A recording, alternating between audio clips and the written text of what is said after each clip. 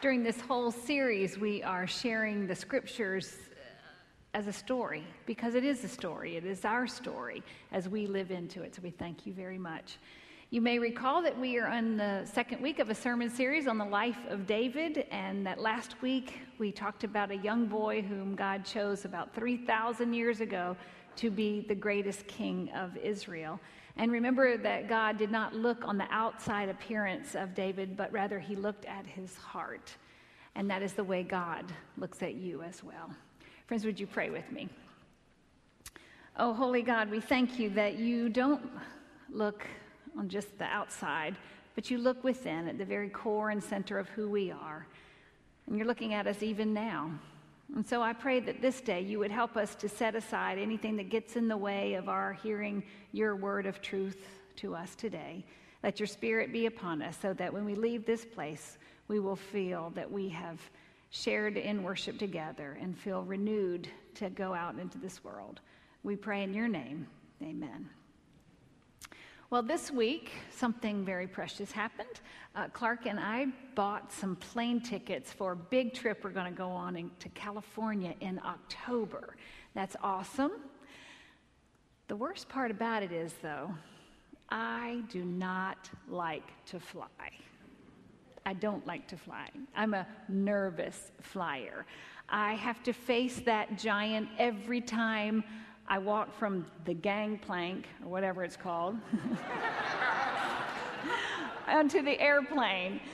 And I've talked to many a pilot. I have weaseled my way into the cockpit and asked them, how you feeling today? Stay out too late last night? Had an EKG lately? Since 9/11, it's a little harder. But I have grabbed many a stranger's knee as well on the ascent. My name's Sally. What's your name? I hate to fly. No, I'm not going to be sick. I promise. I don't like to fly. And with a lot of counseling and the help of some numbing techniques and a lot of prayer, I do get on the airplane.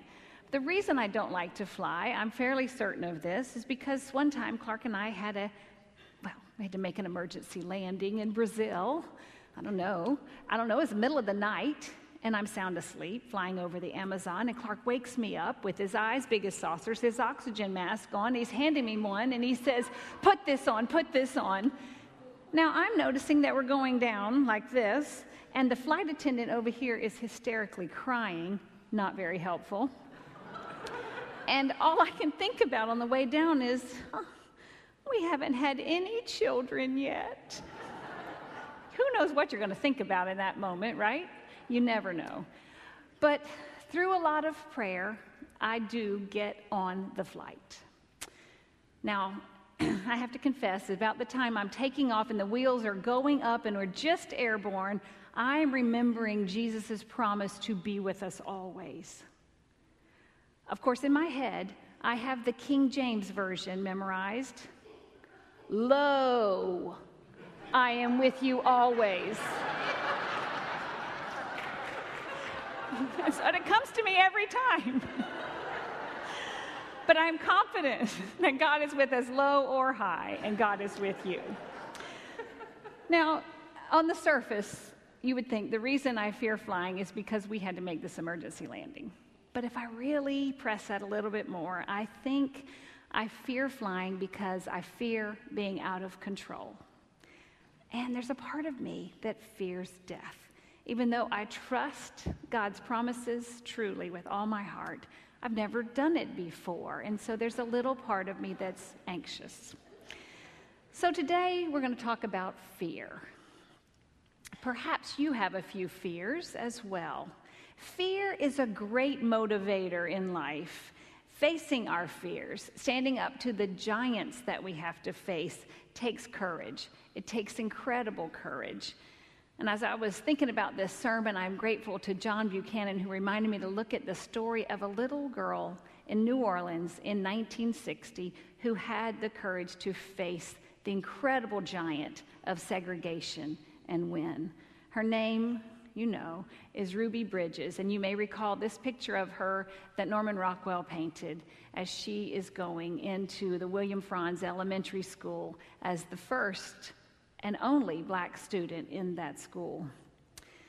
She had to go through that crowd of angry adults who were shouting ugly things at her and spitting on her and cursing her and her mother. And 4 big federal marshals were surrounding her, escorting her, and there she is in that white dress and those pigtails. She's carrying her school book and her ruler as she goes through to face not only that giant of school segregation, but the centuries of racism that are behind it.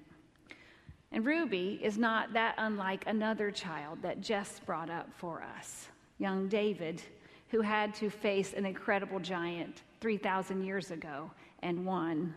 David, like Ruby, understood the power of fear and the dread of the unknown, but somehow from deep within, he was able to face that giant and win.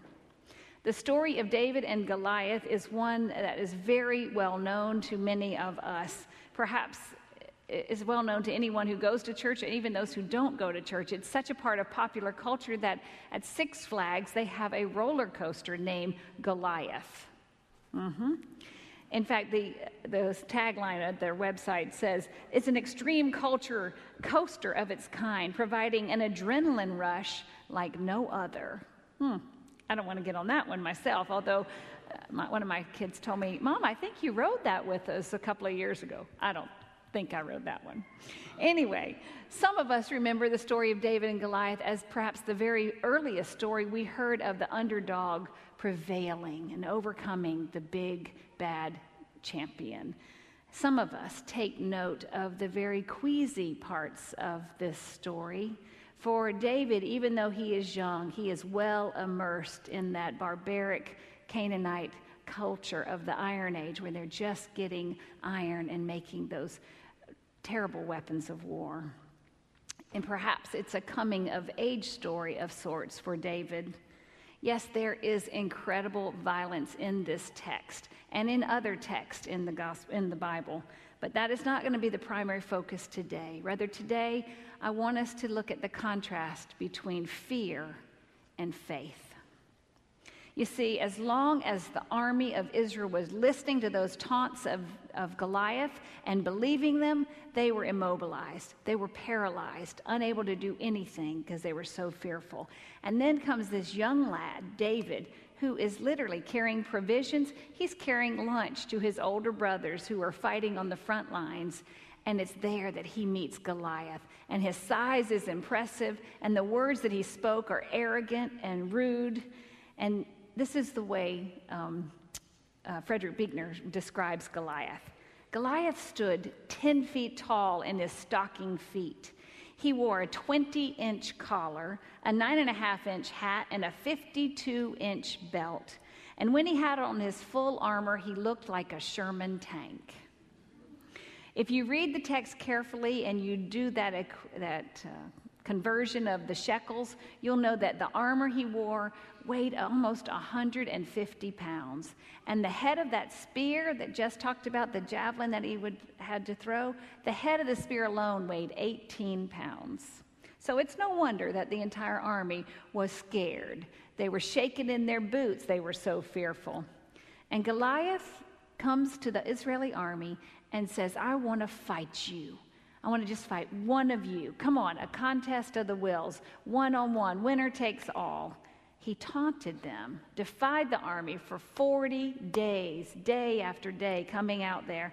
And so when David comes to the front line and he hears this Philistine's arrogant word, he is dumbfounded.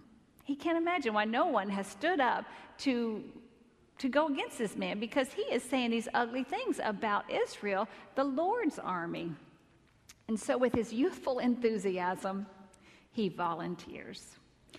Now, he's an unlikely character to fight the giant. He's a lad, a boy, really. But he goes there not on his own strength, not with his military expertise, but he goes with the confidence of God. He goes knowing in God's protection. He knows that God has delivered him from the lion and the bear and other dangers in the past. And he has lived in that reality all his life, that he lives in God's grace. And so he goes forward with confidence. David meets Goliath not with heavy armor, but with a sling and some stones and the confidence of God's protection. His weapon becomes a weapon of righteousness, and he is armed with trust in the God of love and grace, who he has lived in his realm all his life. Now, it's easy for us to condemn Saul and the other army guys because, why aren't they having more faith? Why don't they pray a little more to God? What's the issue here? But how many times have you and I done the exact same thing? We think that we can do it all by ourselves. We don't even stop to pray until we're really desperate. Fear, it keeps us from living our lives more fully. When it comes down to it, I think that each one of us has a choice to make. We can choose to stay living in fear. Or we can gather ourselves up and live with the confidence that God is with us in this journey and with us as we face that giant, and we can go forward in faith. So down the mountain David goes. He's got his stones, he's got his sling, he's got his confidence. And the fight is over hardly before it gets started. It's such a quick thing. All of a sudden, David runs in, he slings one stone, hits Goliath, Goliath falls, the Philistines flee. So what's the story really about? It's a big buildup, and then it's over. I think one of the things that the story of David and Goliath, why it's in our scripture, one reason, is because it is the story of the power of individual courage to face one's fears, and a deep love which expresses itself in commitment. Courage to face our fears, and a deep love that expresses itself in commitment. Ruby Bridges remembers the day that she had to have courage to go to school. Here's what it says on her site, the Ruby Bridges story. This is what she wrote. The morning of November 14th, federal marshals drove my mother and me the 5 blocks to William Franz. One of the men explained that when we arrived at the school, 2 marshals would walk in front of us and 2 would walk behind us. It reminded me of what Mama said about God, that God is always there to protect us. Ruby Nell, she said, as we pulled up to the new school, don't be afraid. There might be some outrage and upset people outside, but I will be with you. And yes, the people shouted, and they shook their fist at us when we got out of the car, and I held my mother's hand, and I followed those marshals up the steps of my new school. The next morning, my mother told me that she couldn't go with me the second day, that she had to take care of my brother and sister and also had to work. But Mama said, remember, if you get afraid, say your prayers. You can pray to God anytime, anywhere, and God will always listen. And that is how I started praying on the way to school. The things people yelled at me, they didn't seem to matter much. Prayer was my protection. Prayer helped her face the giant before her, and she did it with courage. Now, can't you imagine that David is a lot like Ruby as he enters the field there before Goliath? He is weak, he is vulnerable, he is alone, but he goes forward with the confidence of the assurance of his conviction that his cause is right. And he goes forward absolutely sure that he is not alone, that God Almighty is there with him, somehow supporting him, holding him up. Prayer, assurance, faith. That's how any of us get through it, isn't it? We hold on to that courage from God through prayer. Now, for me, to help me get through the struggles in my life, I need some accountability partners. I need dear friends who gather around me and I can share my struggles with, I can pray with, I can be vulnerable with, because that gives me courage.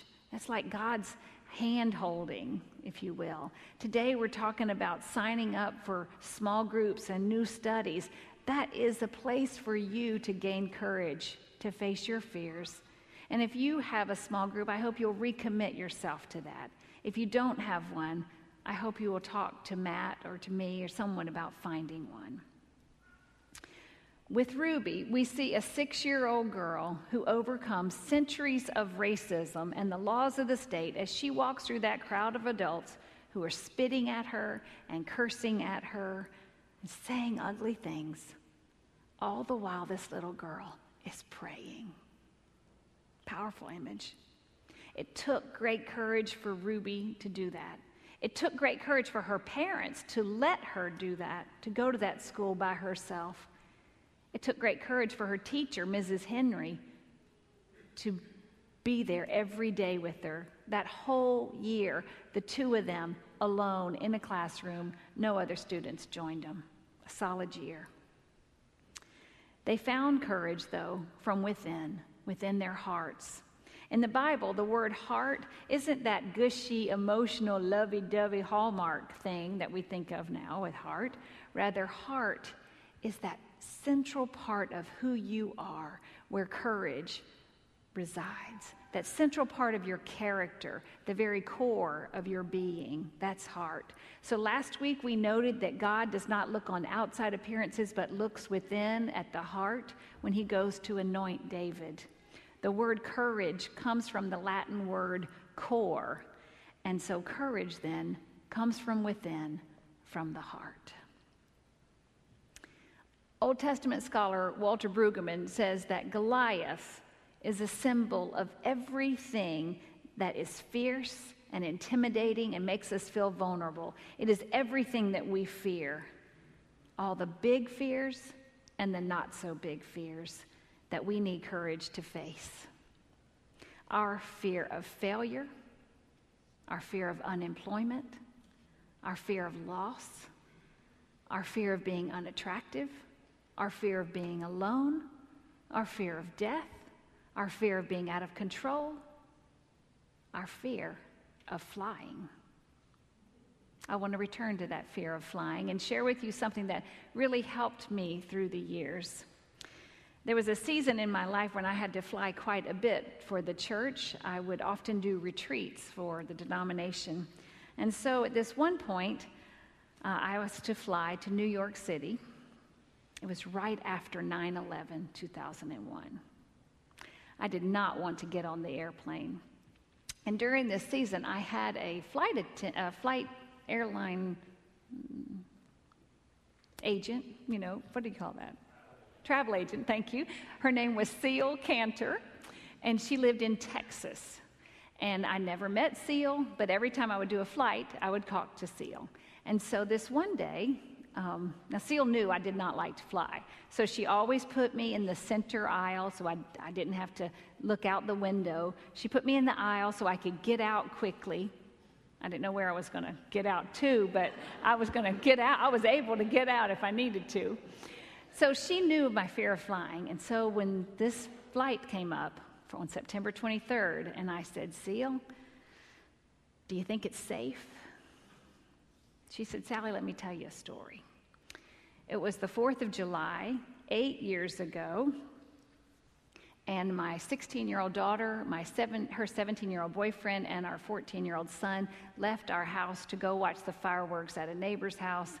And it was a beautiful evening, and as they were headed out, happy as could be, I said, I love you, be careful.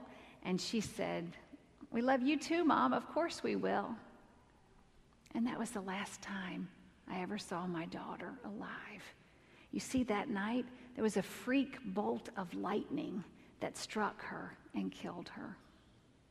And so, Sally, I have learned that we cannot live our lives consumed by fear, waiting for the next bad thing to happen.